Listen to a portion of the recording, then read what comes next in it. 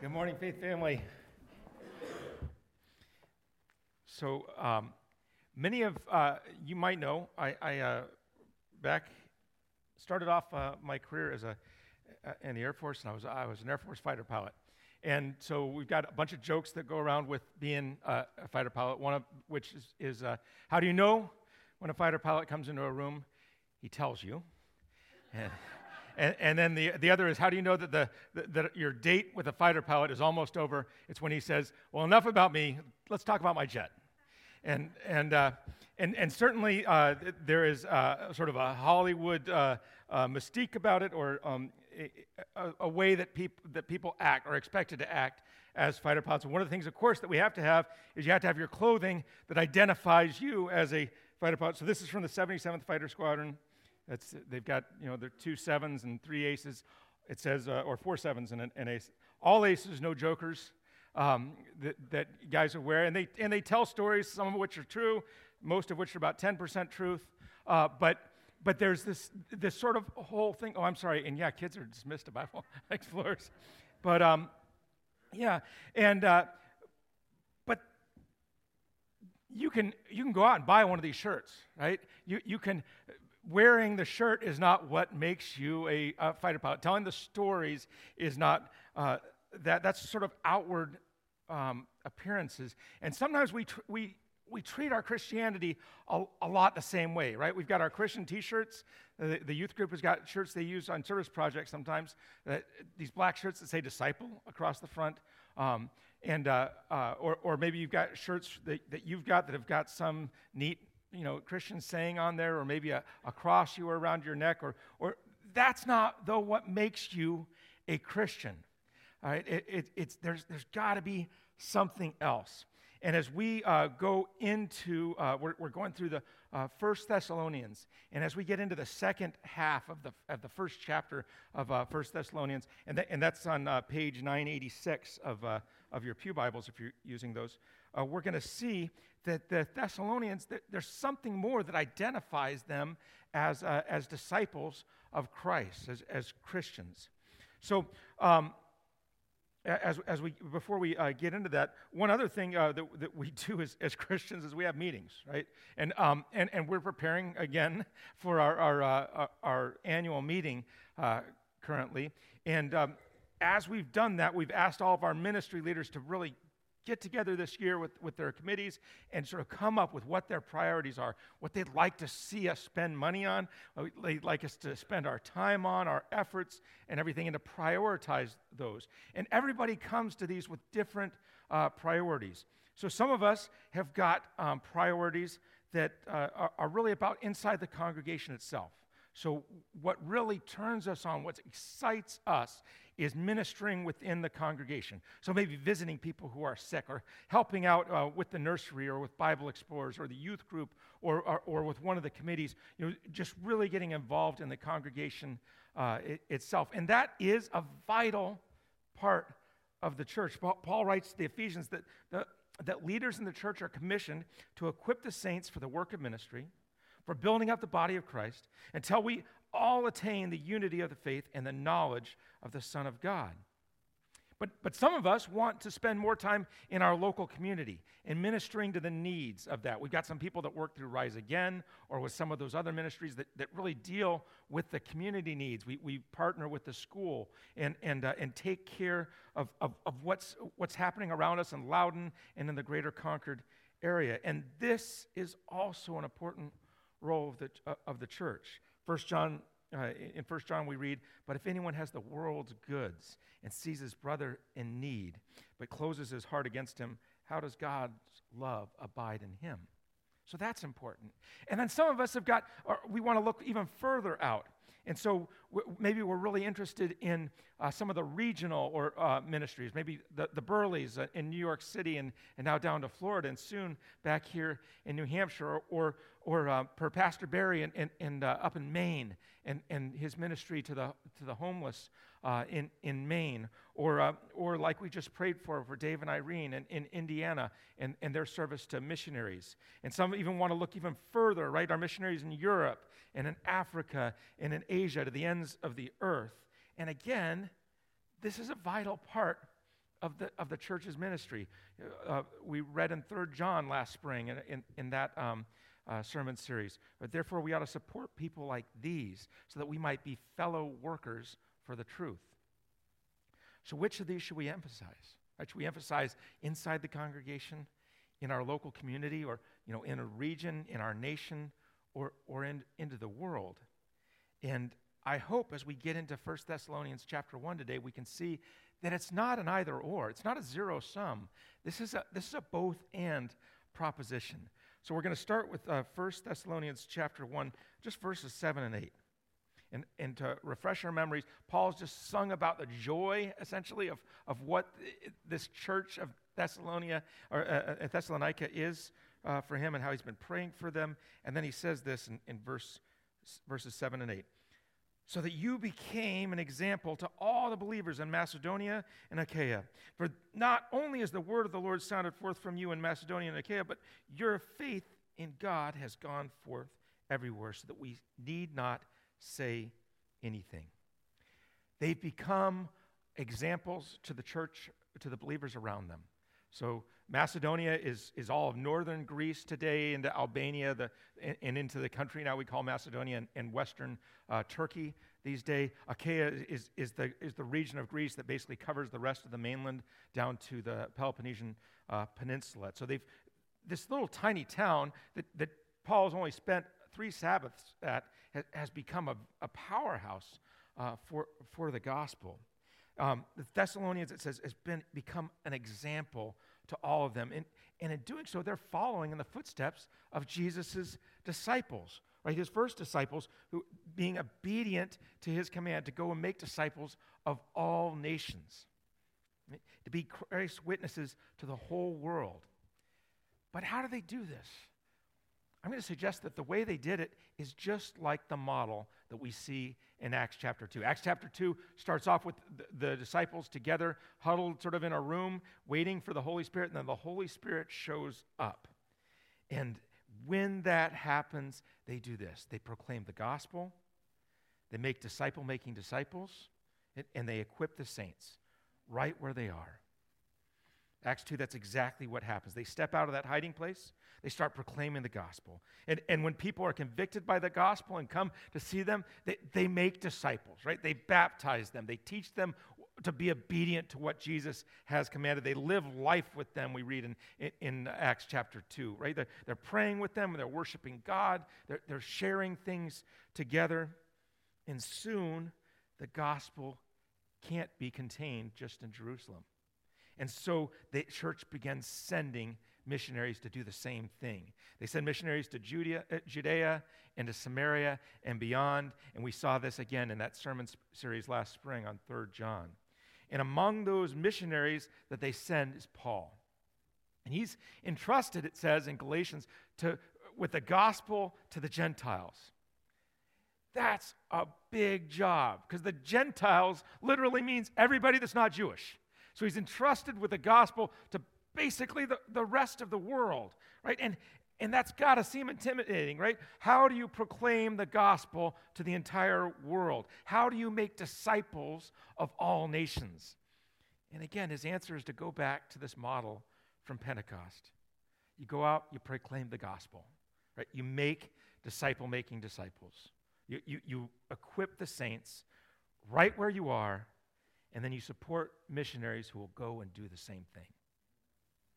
So 2 weeks ago, or 3 weeks ago, because of the snow, we read in Acts chapter 17 how Paul proclaimed the gospel in Thessalonica. And then 2 weeks ago, the first part of this chapter, we saw in 1 Thessalonians 1 how the gospel, right, true words infused with true power by true witness, resulted in true conversion, and that was evidenced by true obedience. And the disciples made disciples. Paul imitates Christ, we read in 1 Corinthians 11:1, and then he teaches the Thessalonians to imitate Christ by imitating him. And so now we see in verse 7, which we just read a little while ago, that the Thessalonians themselves became examples for others to imitate. They are disciple-making disciples. Right? This has such a profound effect that the word of the Lord has gone forth, not just to the northern regions, not just to the southern regions, but Paul says to the whole world, right? Everywhere. Right? Their faith in God has gone everywhere. And so this is the answer to how ordinary people in an ordinary church make extraordinary disciple-making disciples who will change the world. And some of us are learning exactly how to do this. Ray and Laurel are teaching us a class.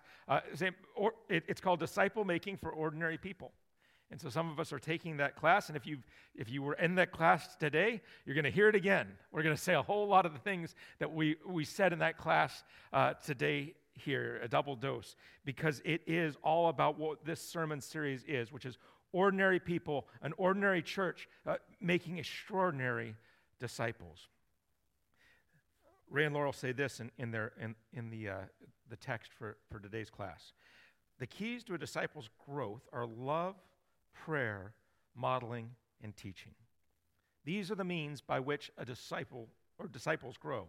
For a disciple to access those keys, it is absolutely essential that every disciple have at least one faithful person who will consistently love them, pray for them, model the Christian life for them, and teach them the truths of the Bible in a practical and relevant way. That is what we're talking about when we say disciple making, right? Love, pray, model, and teach.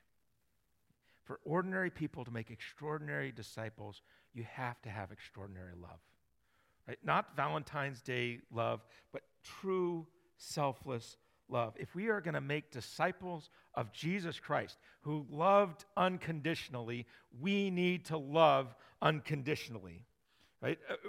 If we're going to imitate Christ, we need to imitate his love. And this love was so deep that we read in Romans that while we were sinners, Christ died for us. That's how much this, or how deep this love is. You know, and we might not be called to be literally crucified, but we are called to die to ourselves. Because the only way you will be able to spend the time and the effort and the anguish sometimes, the investment that's required to make disciples is if you have Christ's love for that disciple. If you just go through the motions and comply with Christ's commands, you're trying to just do this thing because that's what you need to do, and you don't have love, you are going to burn yourself out, and the person you're trying to disciple is going to see right through that. You need to have selfless love, the type that Christ shows his disciples and commanded them to have for each other. Right? He doesn't say, love them as you're able, or love them as I've told you to. He says, a new commandment I give to you, that you love one another. Just as I have loved you, so you also are to love one another. The last sermon, we saw that Paul's overflowing love for the Thessalonians comes forth in him just giving thanks, right? He's I give thanks for you always, right? He takes joy in them. He reminds them that they're loved by God. For Thessalonians 1:4, it says that, but, brothers, loved by God, right? And because of this Christ-like love, we know that they learn to have love for one another. Matter of fact, in the second letter to the Thessalonians, he starts off and he says, the love for every one of you, for each other is increasing.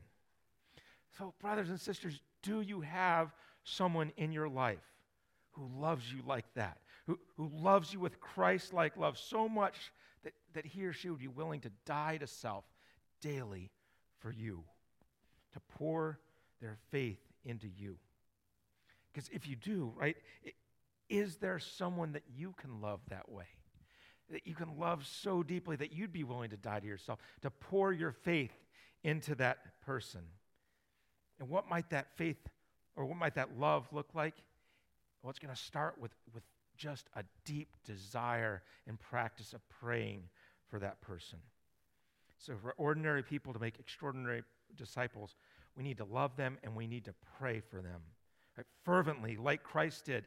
Again, if you were in the class today, you would have heard Ray read through parts of John chapter 17, which is Jesus' high priestly prayer, and it's his prayer for his disciples on the night before he is crucified.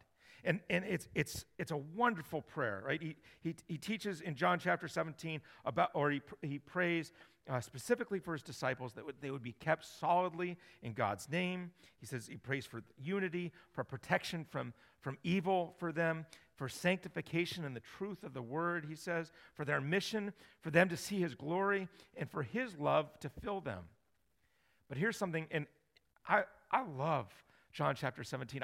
I've read this chapter several times. It wasn't until I was preparing this sermon, though, that I sort of stumbled on this. John chapter 17, verse 20. So this whole chapter, Jesus is just praying for his disciples before he dies. Jesus prayed for you too in this prayer. I do not ask for these only, but also for those who will believe in me through their word, that they may all be one, just as you, Father, are in me, and I in you, that they also may be in us, so that the world may believe that you have sent me. He prayed for you. Isn't that cool? Jesus prayed for you. He prayed for everyone who would become believers because of these disciples. He wasn't just praying for them 2,000 years ago. He was praying for you because he's Jesus. He's God. He knew that you were going to believe. And he was praying for you on the night before he died. And if you are following Christ, if you are imitating him in faith and action, filled with love for his followers, you are his disciples, just like those people were that were gathered around him 2,000 years ago. And we see again that Paul had this kind of love that was demonstrated through prayer for those in Thessalonica. He says he gave thanks for them, constantly mentioning them in his prayers. It's been said that the best way we can use someone's name is to use it in prayer before the King of the universe. Right? To mention someone by name to God. There's just no better way you could use their name, right? So do you have someone in your life who does that? Who daily takes your name before the King of the universe and prays for you, constantly mentioning you in their prayers? And do you have someone who you do the same for, right? That you would love enough to lift them up in prayer daily as Jesus Christ did for his disciples. Because if we're going to be, again, ordinary people in an ordinary church making extraordinary disciple-making disciples, we need to set these things as a foundation for the next step, which is to model the Christian life before them. That is one of our key roles. That's what Jesus did. If we go to a little bit further back to 1 Peter chapter 2, verses 21 and 20 to 24, it says this. For to this you have been called, because Christ also suffered for you, leaving you an example, so that you might follow in his steps. He committed no sin, neither was deceit found in his mouth. When he was reviled, he did not revile in return. When he suffered, he did not threaten, but continued entrusting himself to him who judges justly. He himself bore our sins in his body on the tree, that we might die to sin and live to righteousness. By his wounds you have been healed. See, discipleship is not about information, it's about formation. It's not about learning what the disciple maker, what the teacher knows. It's about becoming who that teacher is. And who was Christ? What is this example that we read in 1 Peter that he left for us to imitate? Obedience to God's commands.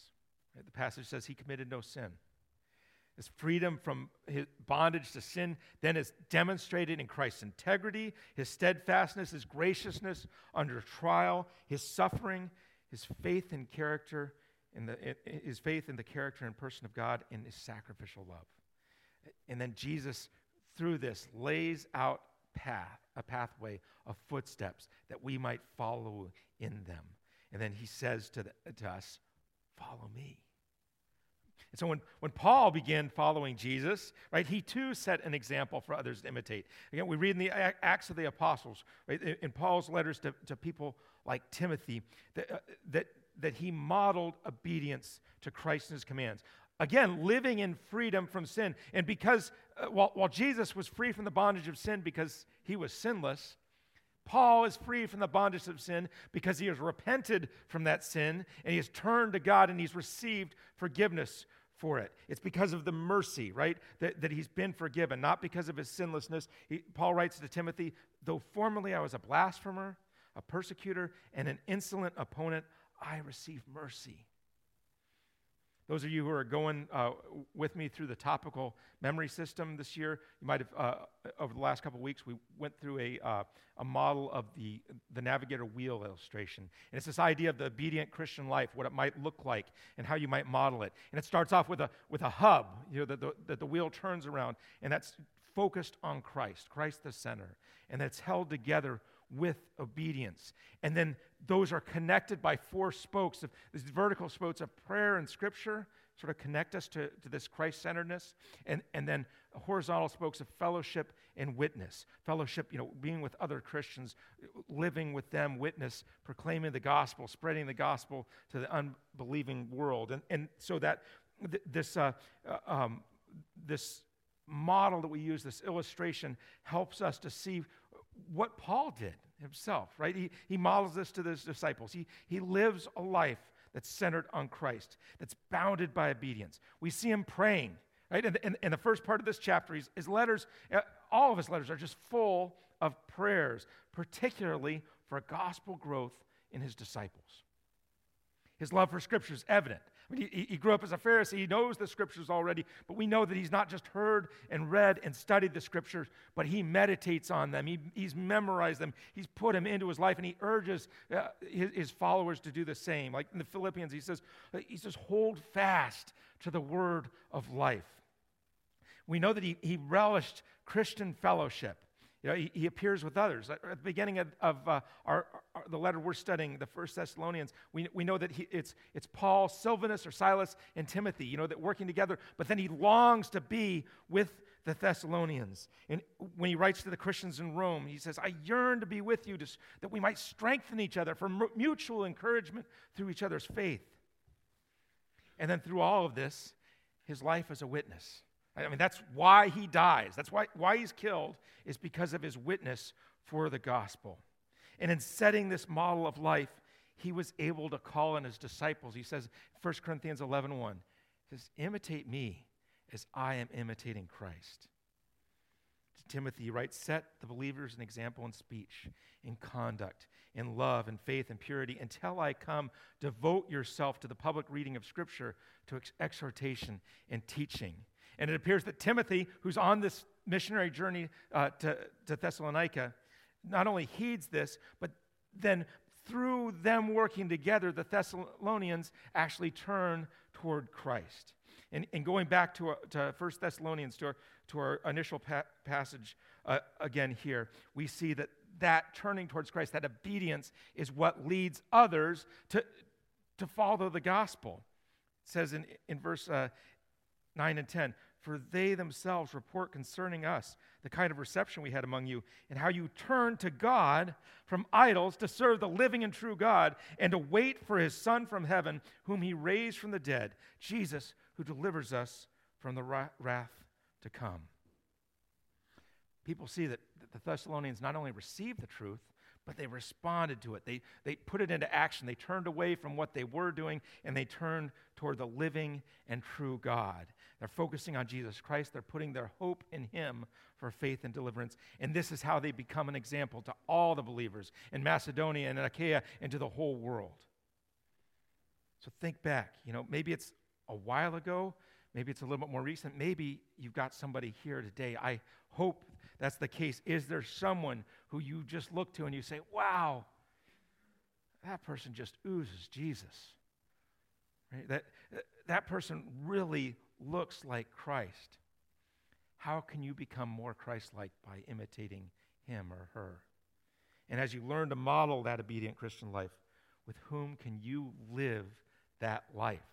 Right? Who can you be a model for as you center your life on Christ, as you bound in obedience through faith, through fellowship and witness and Scripture and prayer? See, so often we try to teach people what we know before we show them what to be. If we're going to see, as we're going to see in the coming weeks as we go through 1 Thessalonians, Paul spends the first 3 chapters just being with them, right?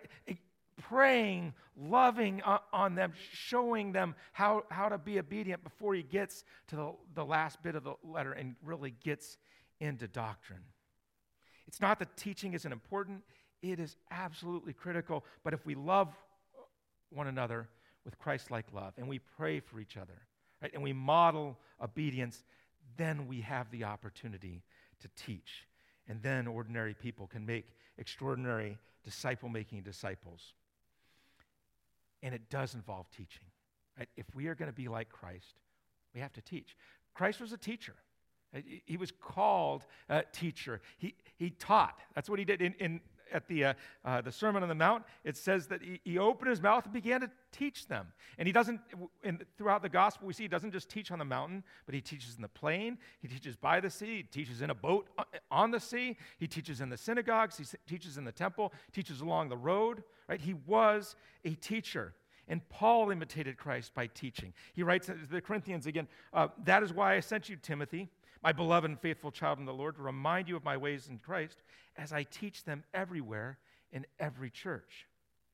The entire book of Titus by Paul is about teaching sound doctrine. Right? Teaching is critical to a disciple's growth. It's how the word sounds forth with integrity, like any art or pursuit. Right? You take a master craftsman. Master craftsman takes on an apprentice and teaches that trade to the apprentice. And then the apprentice starts to do that, maybe becomes a journeyman and gets to do that on his or her own, right?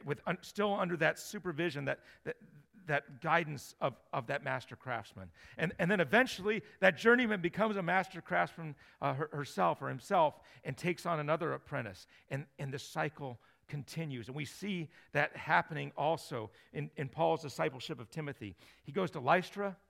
He meets Timothy. He's a young disciple of Christ at the time. He takes him on as his apprentice. He brings him along in the missionary journeys, including the one to Thessalonica. Right? Timothy grows in his faith as this. He sort of becomes a journeyman in this process. And then eventually he is going to be sent out to other places as the master craftsman, even as Paul continues to disciple him.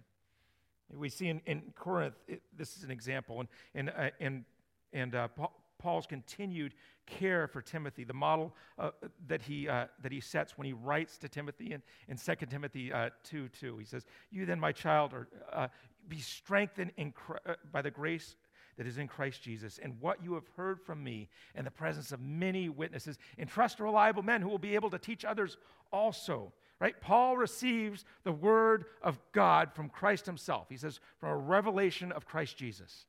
And then he applies that, he models that, he passes that on to Timothy. And then he tells Timothy, pass that on to other people who can pass that on to other people. And that's exactly what's happened with the Thessalonians. Now they are able to pass it on to other people, to Macedonia, to Achaia, and to everywhere. So again, do you have someone in your life who is doing this, right? Who loves you, who prays for you, who models the Christian life for you, and who teaches you so that you can grow in Christ?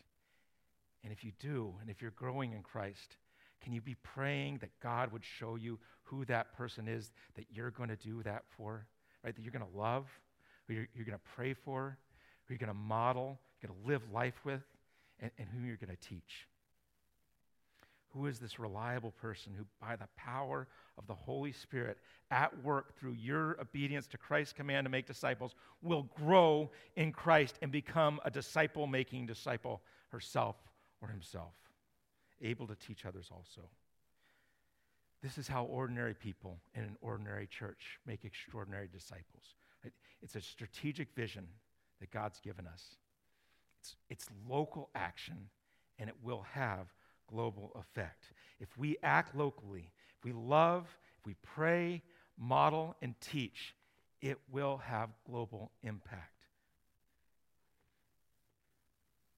As important as it is for us to know in our mind the basics of the gospel, and it's really important, right? That we are all sinners, that our sin demands death, right? That's what we've earned. Romans 6:23. The wages of sin is death. Ephesians 2 says there's nothing we can do about it ourselves, that it's not works that can save us, that it's only Christ Jesus that can save us. To know that God demonstrates his own love for us, and that while we were sinners, Christ died for us. And then in John, whoever receives him, believes in his name, he gives the right to become children of God. That is critically important. It is, literally, it's the difference between living in eternity with God or living in eternal damnation without him. It's critically important. But then, is that it?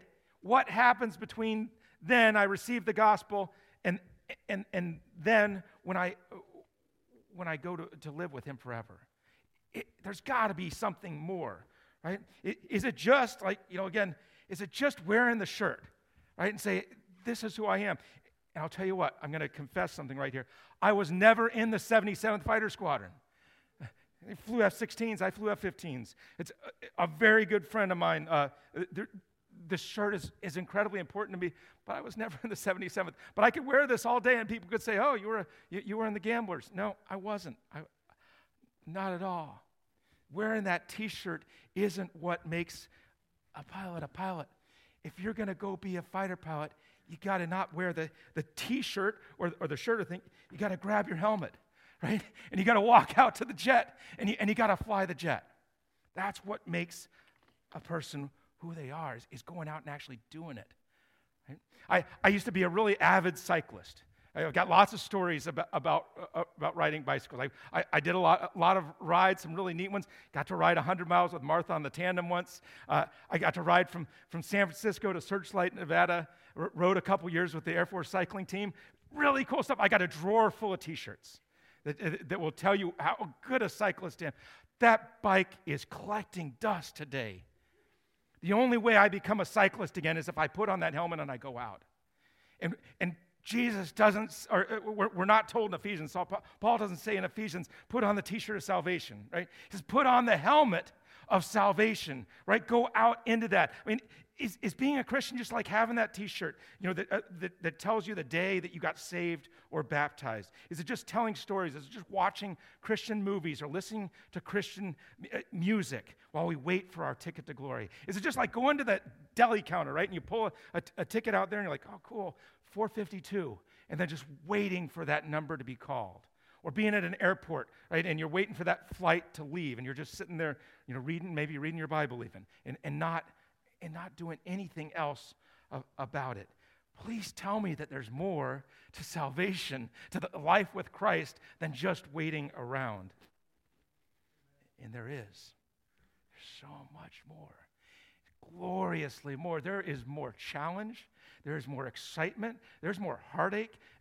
There's more failure and stumbling and hurt. But there's more victory, and there's more blessing, and there's more fulfillment, and there is more of God to experience. And the way we do that is by proclaiming the gospel, by making disciples, by equipping the saints right now, right here, and then sending others to do the same elsewhere. It's not a T-shirt. It's a helmet of salvation. It's meant to be worn out in battle as part of the full armor of God, alongside each other, loving them, praying for them, modeling the Christian life for each other, strengthening each other, relying on each other, exhorting each other, encouraging each other, supporting, moving forward together, following Christ together. Because, and Jesus says this, he says, if you're doing that, even the gates of hell cannot withstand you. The gates of hell cannot withstand an ordinary church made out of ordinary Christians making extraordinary disciples following the risen Christ. So as we join the spiritual battle right here, making disciples right here in Loudon, local action will have global effect. And soon, just like we've been watching the Lord of the Rings trilogy again in our house, right? So like this battle cry just sort of rolls through the valley, right? So that battle cry is going to go there. The word of the Lord will sound forth. from Loudon into Concord, throughout New Hampshire and New England and New York City, into Indiana, into Florida, and to the Philippines, to Italy, to Tanzania, to the rest of Asia and South Africa, to the ends of the earth. Let's pray. May it be so, Lord.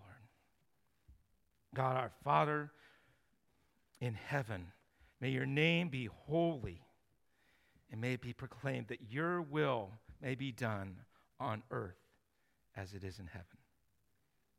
Amen. I'm going to sing another hymn before we leave.